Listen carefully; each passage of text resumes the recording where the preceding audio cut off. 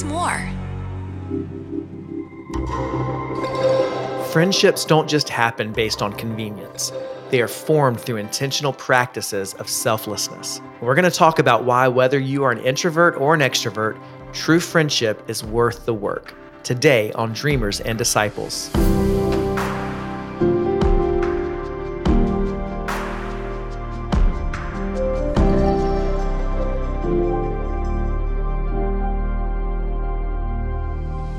Welcome to the podcast. I'm Wade Joy, and today I'm excited to share a conversation I had recently with Larry Hubatka.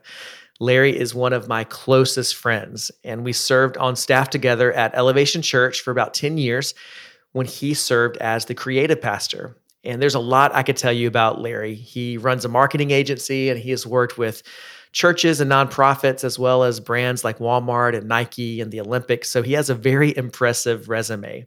But what I admire most about Larry is the intentionality he places on his faith and on his relationships. He is a great friend to so many people. And I've learned so much about what godly relationships are meant to look like through the relationship that my wife and I have with him and his wife, Kelly. And so I think you're going to be really encouraged by this interview. And I think you're going to be given some tools on how you can actually become a better friend. Rather than waiting for friends to come to you, how can you actually take the steps of selflessness to actually be a friend the way Christ calls us to? And so we'll get to that in just a moment. But first, I wanted to read this very personal but powerful review from Sarah. And she just recently wrote this review, and it says, "I'm so thankful for this podcast, and it has become a weekly tradition of mine. I believe God led me here because on the first time my husband and I decided to go back to church, Wade Joy visited Freedom Church and spoke just after our son passed away in the NICU. I had little to no faith or understanding and did not know how to have faith or bring my emotions to God. This podcast found me at the right time and has allowed me to learn how to follow God and bring my emotions to Him." Well, first of all, Sarah, thank you for sharing something so deeply personal, and I'm very sorry about your son. But I'm grateful that this podcast, in some small way, is helping you bring your heart to the Lord in the middle of your grief. And that's my prayer for every episode of this podcast, is that it will somehow encourage everyone listening that we can bring our whole self to God. Our messy emotions, the time when we feel like we have a lot of faith, and the times when we feel like we have zero faith, that God is big enough to handle it all, and that Jesus is near to us even in our grief. So thank you for sharing that review. Thank you for sharing that testimony. And if anyone listening, if you want to share your testimony or a story of how God is speaking to you through what we're talking about on this podcast, I would love to hear it, and I'd love to potentially share it. So leave a review, or you can send me a message on Instagram at WadeJoy. I'd love to hear from you. All right, with all that being said, now let's join my conversation with Larry Hubatka. All right, well, I am pretty excited to have you on the podcast today, Larry. Welcome to Dreamers and Disciples. Thank you for having me. I've been looking forward to this all day. All day, probably your whole life. You've been looking forward to this one moment. Pretty much my whole life. That's right. But for those of the listeners who don't know who you are or our background, we've known each other for about 15 years now. We have traveled across the world together. We have served on church staff together at Elevation. We've done many things together. We even have our own nickname, Joybatka, which some people call us from a previous life. But you are truly one of my closest friends. And there's so many directions that we could take this conversation down that I was praying through and thinking about. But one of the things sounds to me like you just made this a multi-part session where I'm going to make some return to hit all these chapters. So you heard it here first, folks. 5 parts, 5-part podcast episode, 5-part series with Larry Hubatka. Get ready. It's a home run. But there's a rhythm in my ebook, shameless plug, 7 Rhythms to Renew the Health of Your Soul. You can find it at wadejoy.com. But one of the rhythms that I talk about is the rhythm of close connection and confession with friends. And as I look back over all the time that I've known you, you are one of the people, you and your wife, Kelly, who model authentic community better than almost anyone else that I know. And we also talk about it enough to know that it's not something that just happens naturally. So I think this could be a really helpful conversation to explore what does godly friendship look like and what are some of the challenges that get in the way of it and why is it worth fighting for. And honestly, last year, your friendship has been a real gift to me as I've transitioned off staff at Elevation. I even gave you a shout out in a recent podcast about how last year I was like a month off staff and you invited me on a ski trip. And it didn't take much for you to invite me, but it was one of those moments where I felt seen and I knew that you knew that would mean a lot for me just to get me around some guys and how that was such a transformative experience for me. So let me also clarify for your listening audience that when I invited you, Wade's response time was record breaking. I said, "Hey, do you want to go?" Yes. I mean, literally, I hit send, and within probably 60 seconds, I'd gotten a response. And if you recall, I think there was a, "Hang on, I need to check with my wife," and then a minute later, "I'm in." Yes, it was one of the fastest decisions I've made all year. Because we had just had a conversation that this was going to be a year of just saying yes to as many things as we could. You did. I did say yes. And I imagine the highlight on that trip, because we packed a bunch of guys into a small little mountain condo, was that you and I had to share a queen bed. We did have to share a queen bed. So that's closeness. That's 15 years of friendship. That is. And I'll change subjects there real quick. But so tell me this. Is this your personality to be naturally relational, or is it a value you've decided to live out? Is it a combination of both?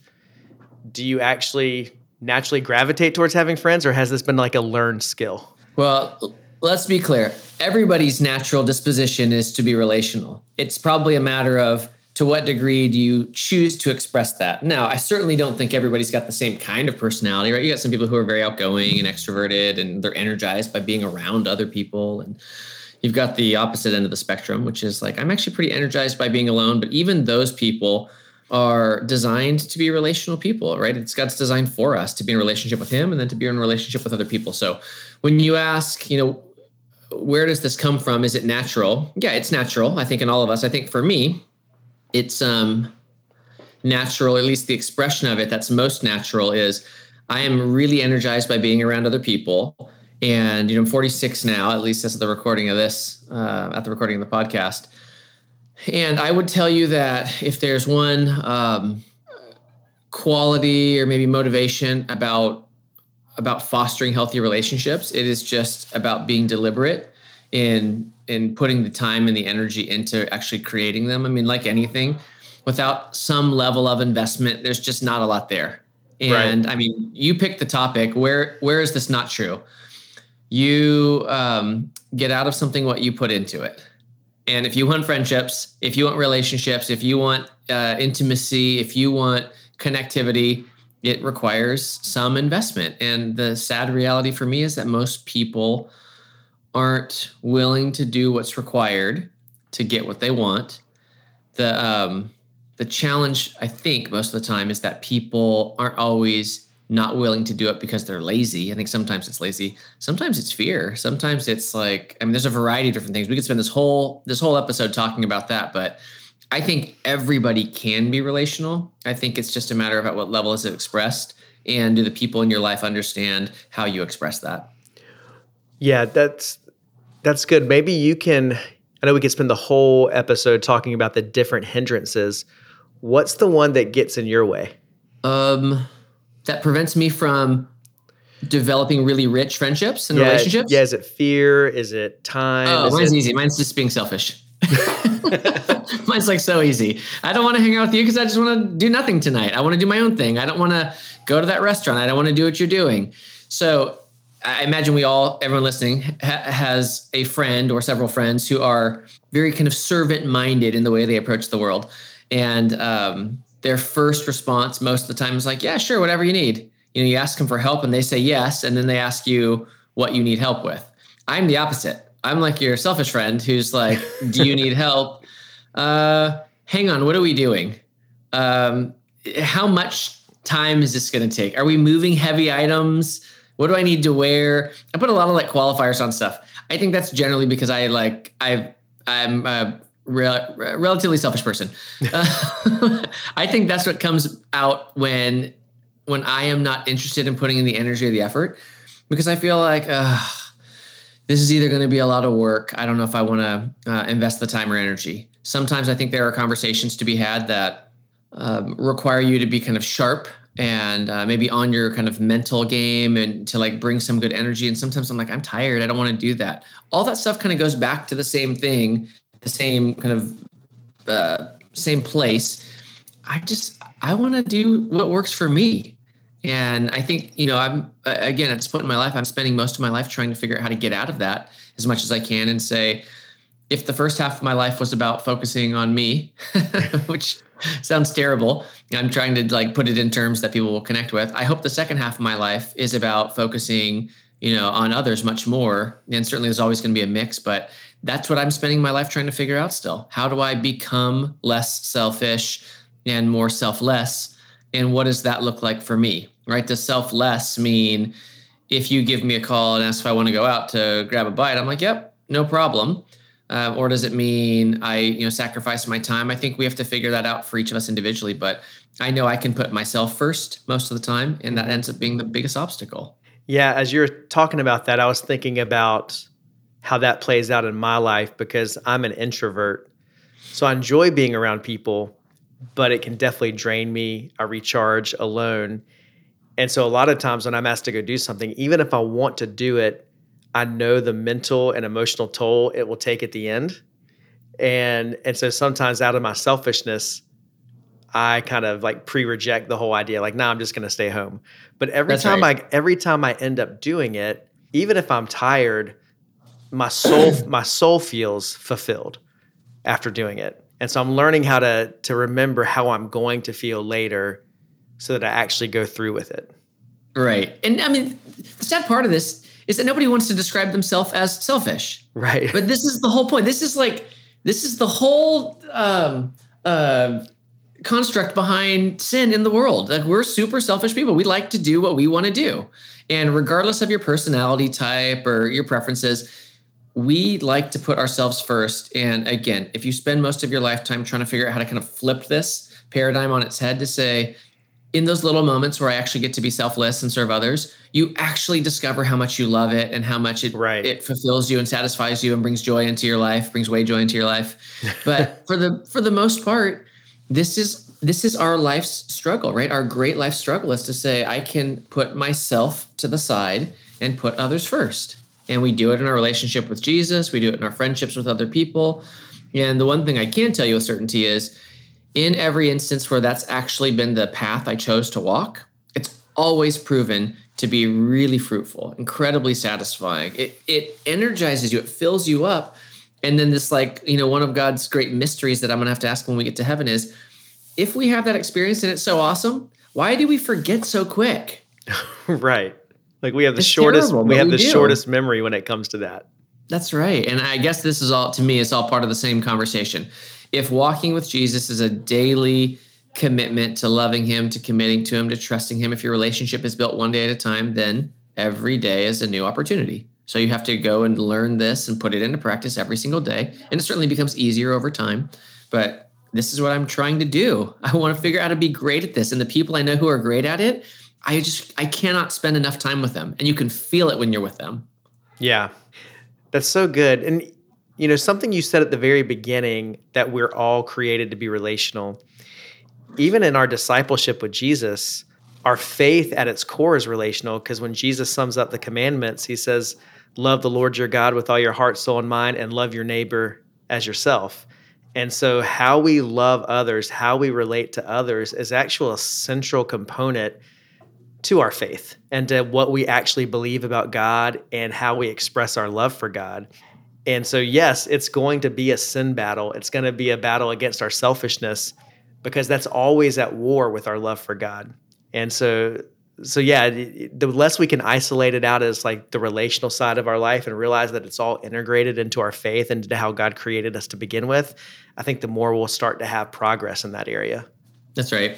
I don't think any of us like the idea of compartmentalizing our lives to the point where we have to be 3 or 4 different people. I think we're trying to live one life and live it the very best we can. And that one life includes faith. It includes energy and effort. It includes character, discipline. All these things are wrapped into one person, and we're trying to live life as that person. It gets so hard when you have to like start remembering, okay, how am I supposed to be in this situation? What am I supposed to do here? And I feel like that doesn't feel like the freedom that I was looking for in my life when I said, Jesus, I want you to be central to my life. I feel like that freedom was live your life, understand my heart, and do your very best to embrace it as your own. I'm like, okay, I like that life.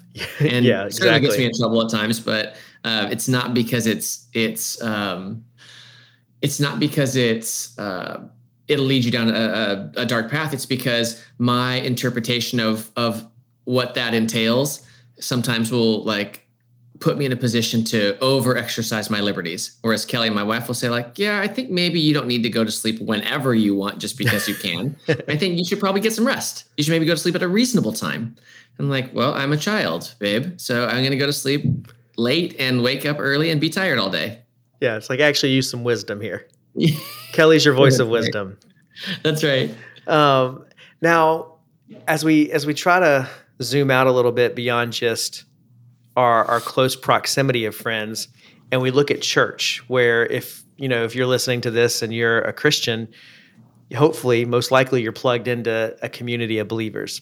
A lot of times I think we go into churches thinking that that's where we're going to find our community. And it usually, we go to church, we walk in, we walk out, we don't make any real friendships. Sometimes we might join a small group, but that community can feel forced. How do you think we can do a better job at fostering authentic community within the church? Because it looks very different in most experiences I've had than when I open the book of Acts and I look at what the early church looked like. There seemed to be, like, they were in each other's lives. How do we foster that now in our time? I have two thoughts on this. One, I'm not convinced that we actually want the book of Acts in terms of the lifestyle because it's hard. Yeah. The life Jesus called us to is really hard. And it doesn't mean it's like discouraging or going to wear you out. It just means it's hard. It requires a lot of effort and a lot of energy. And most of us are like, no, I'm much more interested in on-demand, digital, self-serve, like make it work for me, which goes back to our whole selfish conversation. But I do think that because that's the case, when we look at the book of Acts and we look at people in each other's lives, caring for each other, I imagine they made meals for each other. They shared what they had. We actually don't want that. We're like, that feels like a lot of work. Now, I think, again, we're working toward that. We're working toward being those kinds of people. And certainly some people that we know are more like that already. And I'm kind of further away and I'm trying to become more like that. I think that's the first issue. The second issue is we assume that church is some sort of magical environment where people are going to be much more inclined to connect. And in a perfect world, it should be. Because it should be where we gather as a body of believers who love Jesus, who are living our lives fully for him. But we aren't that. Church is not full of only people who are loving Jesus, as close to perfect as they can. In fact, if church is doing what it's supposed to be doing, church is full of people who love him. Church is full of people who couldn't stand him. Church is full of people who only showed up because they felt guilty. Full of people who are there because their spouse or their significant other made them. Some people are there because they're trying to hit a quota. So look at the cross-section of life in church and then go to your work or go to a gym or go to a neighborhood and take a cross-section there. And the only real difference is that you get a lot of people in church who are at least lightly, at the very least, comfortable identifying as a Christian or identifying as somebody who goes to church. Outside of that, you get all the same people with all the same issues, all the same problems. But in church, they feel inclined to have their lives buttoned up a little bit more. Yeah. And so you're like, okay, this is like an interesting starting point, which, you and I have talked about this forever. This is why oftentimes I look at people who don't follow Jesus or non-Christians. And I'm like, man, these guys are doing it so much better because who they are in each other's lives is kind of what you see is what you get. It's like very authentic. It feels true. It feels pure. It feels honest. And so when you ask, why is it so hard to build relationships in church? Well, you tell me if you met somebody and your whole life was based on some sort of like a facade, how easy it is to build on that. And that's often what ends up happening in church. You show up playing a role that I have to have my life buttoned up on Sundays, or because I go to a church. And at some point, somebody decides, all right, I'm about to cross the line. I'm going to step over that line. I'm going to say something real. Right? It might be just a moment in a conversation, or it might be in a small group if you got that far in. But sometimes something real is, hey, feeling really selfish right now. We talked about that earlier. Sometimes real is like, I'm thinking about maybe getting a divorce. Sometimes real is like, I don't like the way the pastor preaches. Sometimes real is, man, this guy next to me getting on my nerves. Right? I mean, do we really want that? Because we're like, oh my gosh, there's some weird tension. But that's the real life. And that's why when we look at Book of Acts, we're like, it's hard, not just because you have to sacrifice and give. It's hard because dealing with and engaging with people at a real life level of authenticity requires your attention, your focus, your empathy, your compassion, your love, your kindness, your strength. That's hard. So I wouldn't say it's hard just to build relationships at church. I'd say it's hard to build relationships everywhere. However, you end up doing it in the workplace because the routine is so dialed. You see somebody 5 days a week for 8 hours. It's naturally going to happen just based off of volume. In church, you get somebody for probably 1 hour, 1.5 hours once a week. If you're in a small group, maybe it's another 2 hours if you're like hanging before and after. So over the course of a week, it's 3.5 hours, maybe on a great week. Well, of course, you're going to connect with people you work with better than people you go to church with, unless we decide, let's be really deliberate about connecting with people who share our values, because we are both in church. Maybe we're more alike than we think, but it's at least given us a little bit of a head start. We both are here. And then can we start fostering these moments, these experiences that start to create a little bit more of a cadence or a routine in our lives, right? A pattern of, we spend time together. We ask each other questions that go beyond sports and the weather, or our kids, which, if you're a parent, it ends up being like a default for a lot of people. But once you decide, okay, I'm going to commit to this, be a little more deliberate, and actually start pursuing this relationship, because I think it's got some legs, it's got some merit, I think people are pleasantly surprised at, well, that was actually kind of fun. We sat around and we just chatted and we talked a little bit about life, and it doesn't always have to be deep and overwhelming. Sometimes it's, how did you two meet? Even that little question, authentic, candid, real, it's not going to weigh you down to answer, but you get below the surface a little bit. You start chipping away at like, okay, real life, honest answers, true connection. Yeah. And I feel like often we're waiting on someone else to make that first step within our relational circles. And so we all want the authenticity of a real relationship, but most of us don't want to take the first step of being real. I think it's so true. And again, you're exposed, right? Nobody wants to be exposed. And I mean, there's a lot of different ways to probably label this, but at the end of the day, if you expose the true you and somebody rejects you, it's tough to stomach. And no matter who you are, no matter how confident you are, you can say, I don't care, it doesn't bother me. Sure, it probably doesn't, but not everybody can hold up forever under that kind of pressure, that weight, that kind of scrutiny. If you say, hey, this is the real me, and someone's like, I don't like the real you, I'm not going to say it that way, but you know what I mean by their response, or sometimes lack of a response, and you wonder, oh, was that just not good enough? I guess they didn't like it. I mean, we will get in our own heads and talk ourselves into stuff, and then we'll put ourselves in the line of fire by exposing ourselves through being honest and candid, that if we don't get the right response, or a response that, that rubs us the wrong way, it can really set you back. And, if the real question is, how do you go into a situation or a new relationship, and instead of hoping that doesn't happen, tell yourself or set the expectation that of course that's going to happen. Name one relationship where there was not some kind of, small letdown or setback that happened, whether it was intentional or inadvertent. I mean, I used to say this all the time to a group of guys I met with. I said, if you think your friends aren't ever thinking bad things about you, then you don't actually know your friends, because they don't not like you. They're just people, and people have thoughts that roll through their heads. And sometimes they're thinking about you like, wow, what is he wearing? Or what's she wearing? Or I can't believe they did that. Or why would they do that? I would never parent that way. That's crazy. Of course they're thinking that stuff, but they don't think that about you. They're humans having those thoughts. And so when we enter into relationships and somebody lets us down or says something that kind of rubs us the wrong way, sure, it's going to happen. If that's the only thing that happens in a relationship, you should probably get some new friends.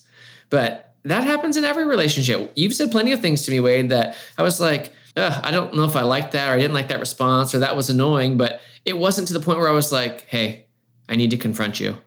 Right. You said something yesterday and I was a little bit annoyed and I just want to talk about it. No, you know what those friends are called? High maintenance. You don't stay friends with them for very long. Right. I'm going to need you to tell me all the worst things you've thought about me right now Well, I have a on list air. already. I'll text it to you. Okay, perfect.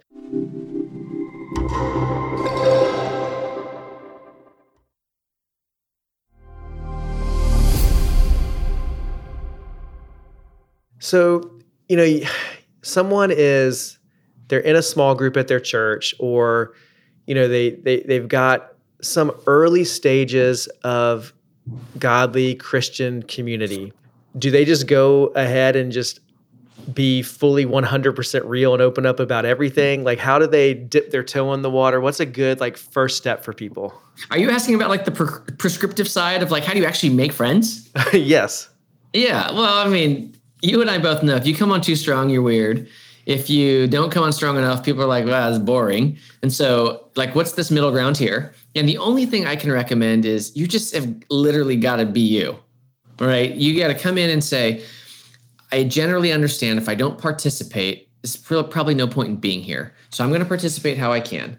My personality is probably going to be to participate too much and take over and like have an opinion about everything. And I have to temper that some, but I'm going to participate. For people who are less vocal, or if when somebody else starts talking, they kind of shrink back because they're like, oh, I don't want to say anything after that. They have to kind of work up the courage to say, I'm going to say something because I want to participate. And to me, participation is probably the crux, right? If you say, how does this actually work? Well, you got to do something. And participation for somebody might be show up. Participation for somebody might be to say something, might be to bring something, might be to initiate something, to ask a question, to come back. There's a lot of ways to participate, but you got to do something. There is no version of friendship that happens by proximity, right? You don't get to just stand next to somebody, right, and because I'm standing next to them, we're friends. I'm like, no, that's not true. It's no more true than I can't go stand next to the tree in my front yard right here, and I'm going to become more like a tree at some point. Like it's like life doesn't work that way. So right. the participation here is, to me, the crux of this whole conversation. You want great relationships in your life? Great, do something about it.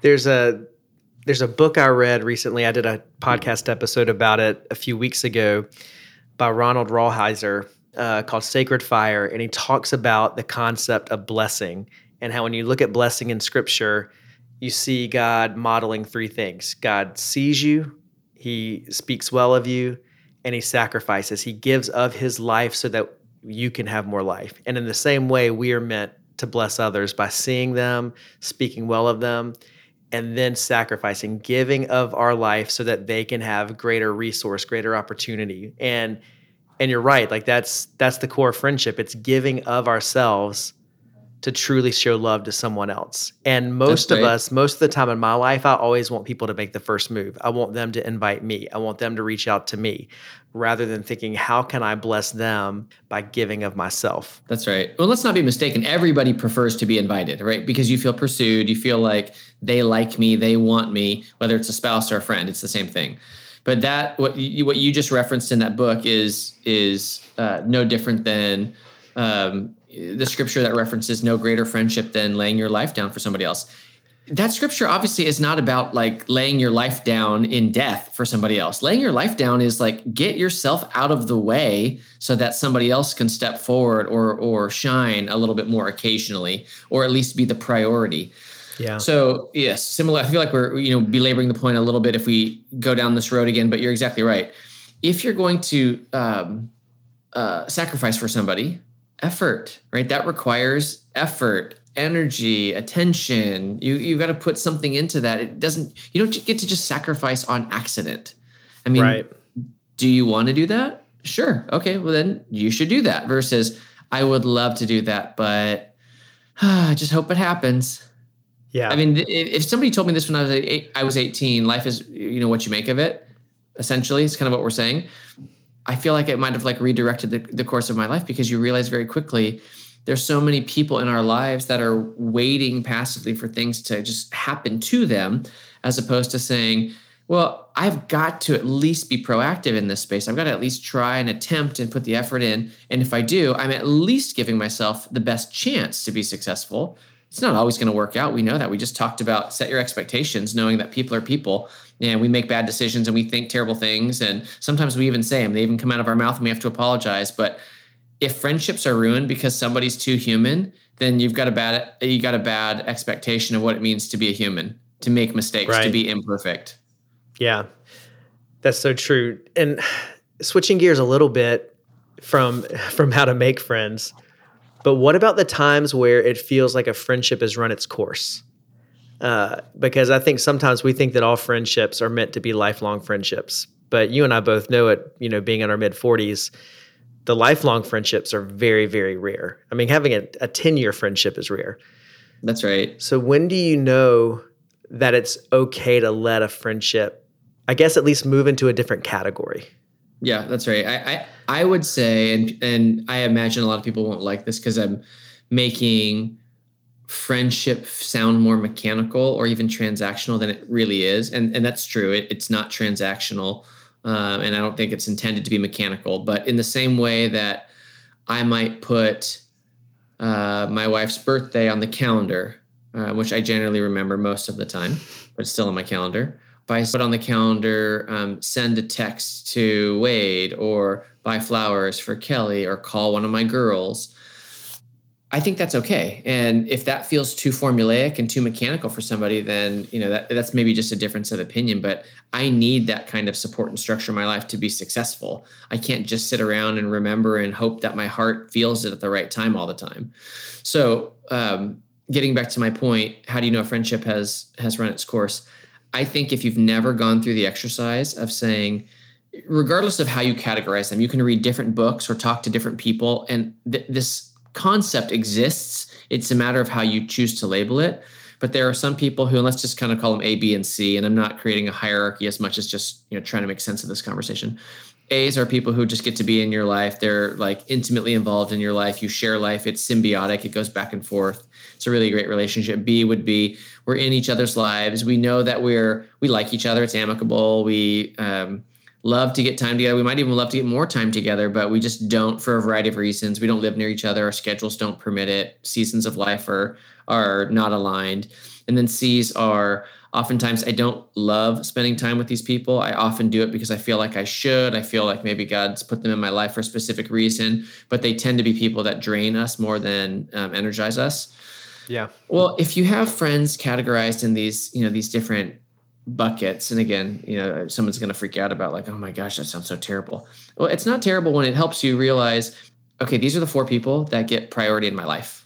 And in that kind of A category are obviously your family, probably the 2 or 3, maybe 4 really close friends you get in a lifetime, because you don't get 30 of them. You don't get 10 of them. You get maybe a handful if you're lucky. Sometimes you get 1 or 2 that are in your life. But those are people who are like, those are your top priorities. Your Bs are like, I love these people. And maybe some of these Bs can become As over time, but I love these people and I think they're amazing. Life just doesn't work. I mean, one of the things that we've discovered over 22 years of marriage is that when couples have kids in the same season of life as your kids, it makes things a lot easier. It doesn't mean you can't be friends if you don't, but it sure makes things a lot easier when your kids are going through the same types of things and eating dinner at the same time, going to bed at similar times. It allows you to travel together, do events together, hang out together. It really helps. If that's not the case, you have to work a little harder, right? So I would say in this priority category, this A category is like, okay, these are the people that are like really tight. The B's and C's, great. B's, I love spending time with. C's, and I don't know. But in time, as friendships do run their course, and I certainly believe that some friendships are seasonal, that they're meant for a period of time, and then you can move on.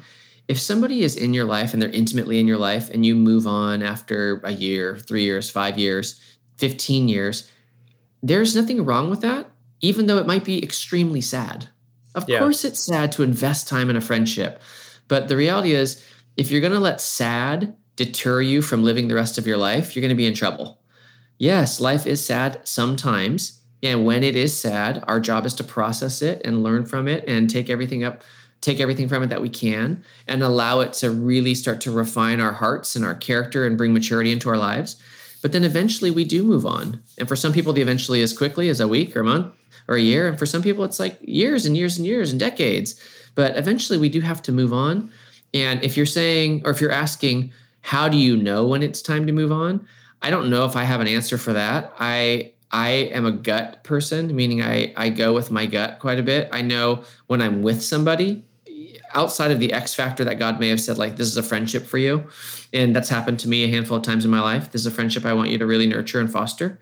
But outside of that, if I'm not with somebody and I feel like that's really energizing, I feel like we can contribute and kind of lift each other's lives, then I feel like, okay, when that starts to wane and I'm either that's not happening or I'm not interested in making that happen, then I know, okay, I think we may be running out of gas here, right? This relationship may be starting to taper off. And I don't have a problem with that, but I also am the same person that's going to tell you, I'm okay walking away from a relationship because I like looking towards the future. Right. Where some people love to look into the past. And for them, the thought of walking away from a friendship is like gut-wrenching, excruciating. They could never do anything worse in their lifetime. Well, at some point, you do a disservice to all your other friendships because you only have the bandwidth to manage so many really intimate, high-priority friendships. You do a disservice to all the other ones when you have to hang on to every friendship. So I would say learning to prioritize based on season of life, what still feels energizing and compelling, what still feels like it's life-giving versus life-taking. Those are all the indicators outside of like, let's pray about it and this X factor of like, God's got a friendship for you with this person and you have to acknowledge it. Yeah. I think there was so much wisdom that you just shared in there. I'm super wise. That's why I'm not sure if you know that. Very, very wise. Yeah, incredibly wise. Like I knew it, but now all of our listeners know it too. But I think it's important to realize that just because a friendship fails doesn't mean you failed as a friend. Yeah, that's right. And maybe even fails is the wrong word. Maybe because a friendship ends doesn't mean you failed as a friend. Because like you said, sometimes it's a natural ebb and flow of life. And seasons change, jobs change, proximity change. And one thing that's really helped me, and like you said, you can use so many different categories, whether it's A, B, or C. But sometimes I have put my the relational needs that you would get from a friend on the wrong category of people, in terms of these people were really just either associates at work or they were people that I was called to invest in and mentor and pastor, yet I was wanting more from the relationship when God had actually assigned me to mentor them. And I was looking for the emotional connection that you would get from a friend from somebody who I was called to lead, and it caused frustration. It's mechanical sometimes to categorize friends, but I think it's actually helpful to know, God, what are you calling me to bring into this relationship? And then what reasonable expectation should I have from it? And that at least gives you a starting place to know how to define the relationship. And I think once something is defined, it can grow, it can flourish. When it's ambiguous sometimes, that's where confusion and frustration set in. Yeah, that's so true. And if we're not good at listening to the prompt that either comes from having the Holy Spirit in us, and this is where, sometimes I get a little like exasperated talking to friends who feel like they had to pray about everything. And I'm like, I hope you're praying about everything. That's awesome. You also don't need to pray about everything because Christ does live in you. And as you are hanging with a friend or you're sitting on your couch and you feel like, I should give Wade a call real quick. Well, if I don't give Wade a call, Wade's life is going to be fine. And my life's probably going to be fine. But I think it's a missed opportunity. And if what we're desiring is connectivity, well, when those prompts come, we have to act on them. And then sometimes I'll downgrade the call. Like, I don't want to call right now. I'll just send them a text. And fine, it's something. And again, all of that stuff moves us forward. But if you want to develop vibrant, robust, rich relationships with friends, then do your part. When the prompt comes, because this is what we're asking for most of our lives. God, please help me to have the wisdom to hear your voice, to walk in faith. And God's like, great. The 20 times I gave you opportunities to do that today, you were non-responsive. So I will keep trying. Don't worry about that. I love you. I understand that you're an imperfect person, but I will keep trying. But you may not want to keep praying it if you don't mean it. Yeah. Because if you're going to pray it, then please mean it, right? And sometimes I get it. We want to mean it, but we're like, I know it's the right thing. I just am not there. I don't have it today. Well, I get it. God gets that too. And he's not faulting us for that. But let's just acknowledge the reality. If you're going to pray, God, I really want some like great connection in my life. Awesome. God will give you opportunities. And if you don't act on the opportunities, you're not participating, you're not doing your part. I'm not sure why you're expecting any other result than what you have, which is less intimacy, less connectivity than you currently have. Something's got to change somewhere. Yes. And it usually starts with us. That's right. As you're talking about, God put someone on your heart, you call or text.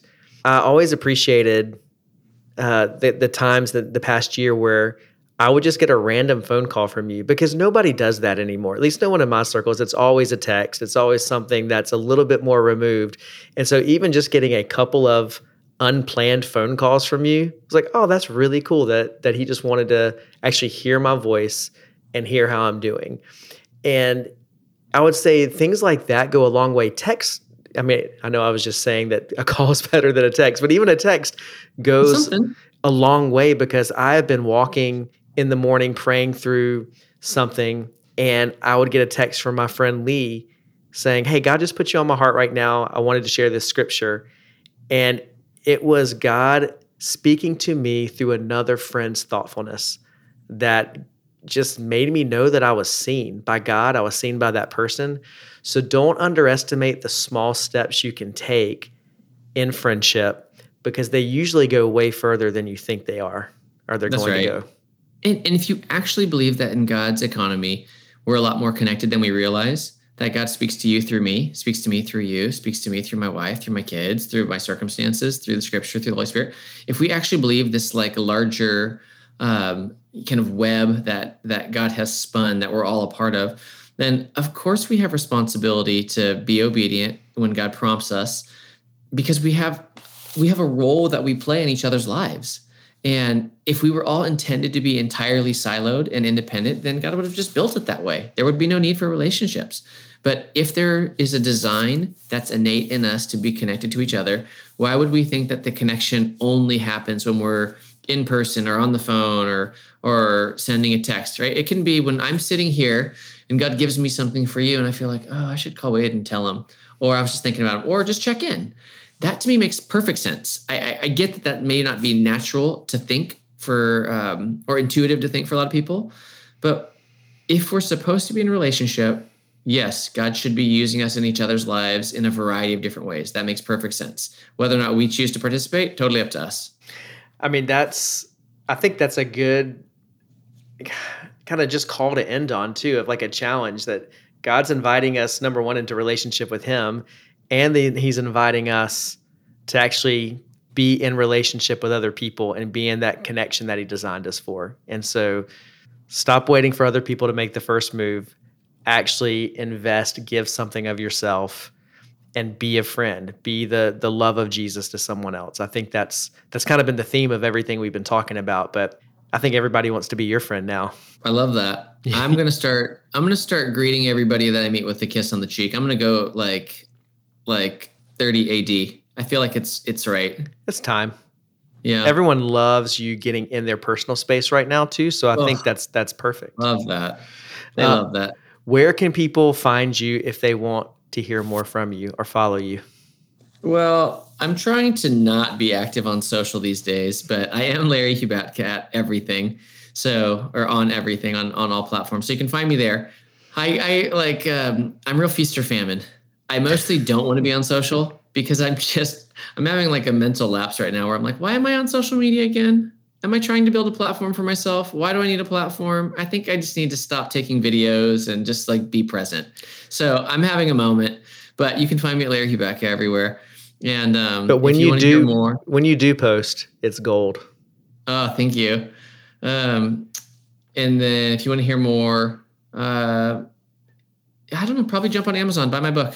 Buy my book, You Little Jerk. That's probably the most interesting thing that you'll read that I put out recently. All right. I'll link to all that in the show notes. But Larry, you are my friend, and I'm very grateful for you. And I thank you just for sharing your wisdom, because you are so wise on this episode of the podcast.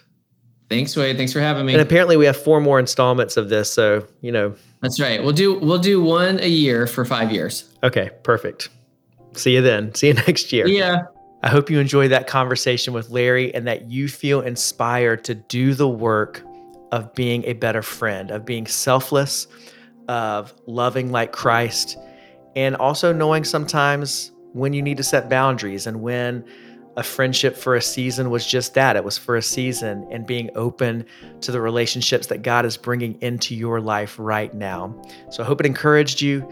You basically got just to eavesdrop on what it would be like for me and Larry to hang out. But if you want to keep up with Larry, which I encourage you to do, I'll have all the links in the show notes for you for how to follow him on Instagram, how to get his book. Also, you can get my free book, my free ebook, that is, 7 Rhythms to Renew the Health of Your Soul at wadejoy.com. There'll be a link to that in the show notes as well. It's just it's a step-by-step guide to help you adopt and embrace healthier rhythms in your life that lead you to prioritize what's important to Jesus. And so I encourage you to get that. And if this episode was helpful for you, subscribe to the podcast and then share this episode with a friend who needs to hear it too.